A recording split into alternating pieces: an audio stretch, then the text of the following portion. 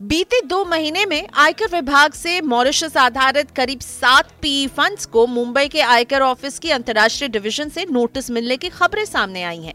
इन fund से board बैठक के मिनट्स, डायरेक्टर के निवास और पते की जानकारी मांगी गई है। इसके अलावा इन फंड्स के सौदे के समझौते और अंतिम लाभार्थियों के नाम के साथ साथ पैसे के स्रोत और बैंक खातों की डिटेल से जुड़ी जानकारी साझा करने की भी मांग की गई है। दरअसल आयकर विभाग जानना चाहता है कि इन फंड्स को आखिर कौन कंट्रोल करता है। अधिकारियों को शक है कि कुछ अनाम व्यक्ति अमेरिका या भारत में बैठकर इन फंड्स के फैसले लेते हैं। विभाग इस बात की भी जांच कर रहा है कि क्या इन पीई फंड्स ने भारत से जुड़ी कंपनियों या नागरिकों से पैसे उधार तो नहीं लिए हैं।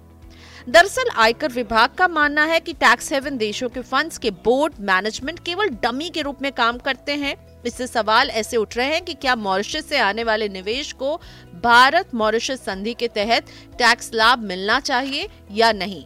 कृष्णोमिक लीगल के फाउंडर गगन कुमार के मुताबिक आयकर के प्लेस ऑफ इफेक्टिव मैनेजमेंट के नियमों के तहत अगर किसी विदेशी पीई फंड को कोई भारत में बैठकर मैनेज करता है तो उस फंड को भारत का कर निवासी माना जाएगा। ऐसा लगता है कि आईटी अधिकारी इसीलिए फैसलों के सारे रिकॉर्ड की मांग कर रहे हैं ताकि इस तरह की आशंका की सत्यता का पता लगा सके।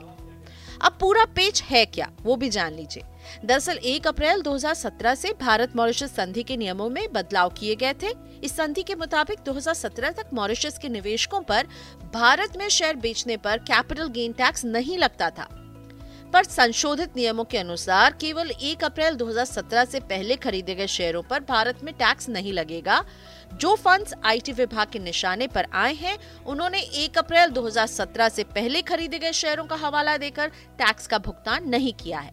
लेकिन आईटी अधिकारियों के मुताबिक इतना पर्याप्त नहीं है। उनको ये संदेह है कि इन फंड्स का प्लेस ऑफ इफेक्टिव मैनेजमेंट यानी प्रभावी प्रबंधन का स्थान मॉरिशस नहीं है, जहां प्रमुख निर्णय निर्माता स्थित हैं। अगर आईटी विभाग को ये मानने के अच्छे कारण मिले तो कई पीई फंड्स को बड़ी टैक्स मांग का सामना करना पड़ सकता है। आपके लिए इस खबर को तैयार किया था मेरे सहयोगी संदीप ग्रोवर ने, और इस तरह की खबरों को सुनने के लिए, समझने के लिए सुनते रहिए रेडियो मनी 9।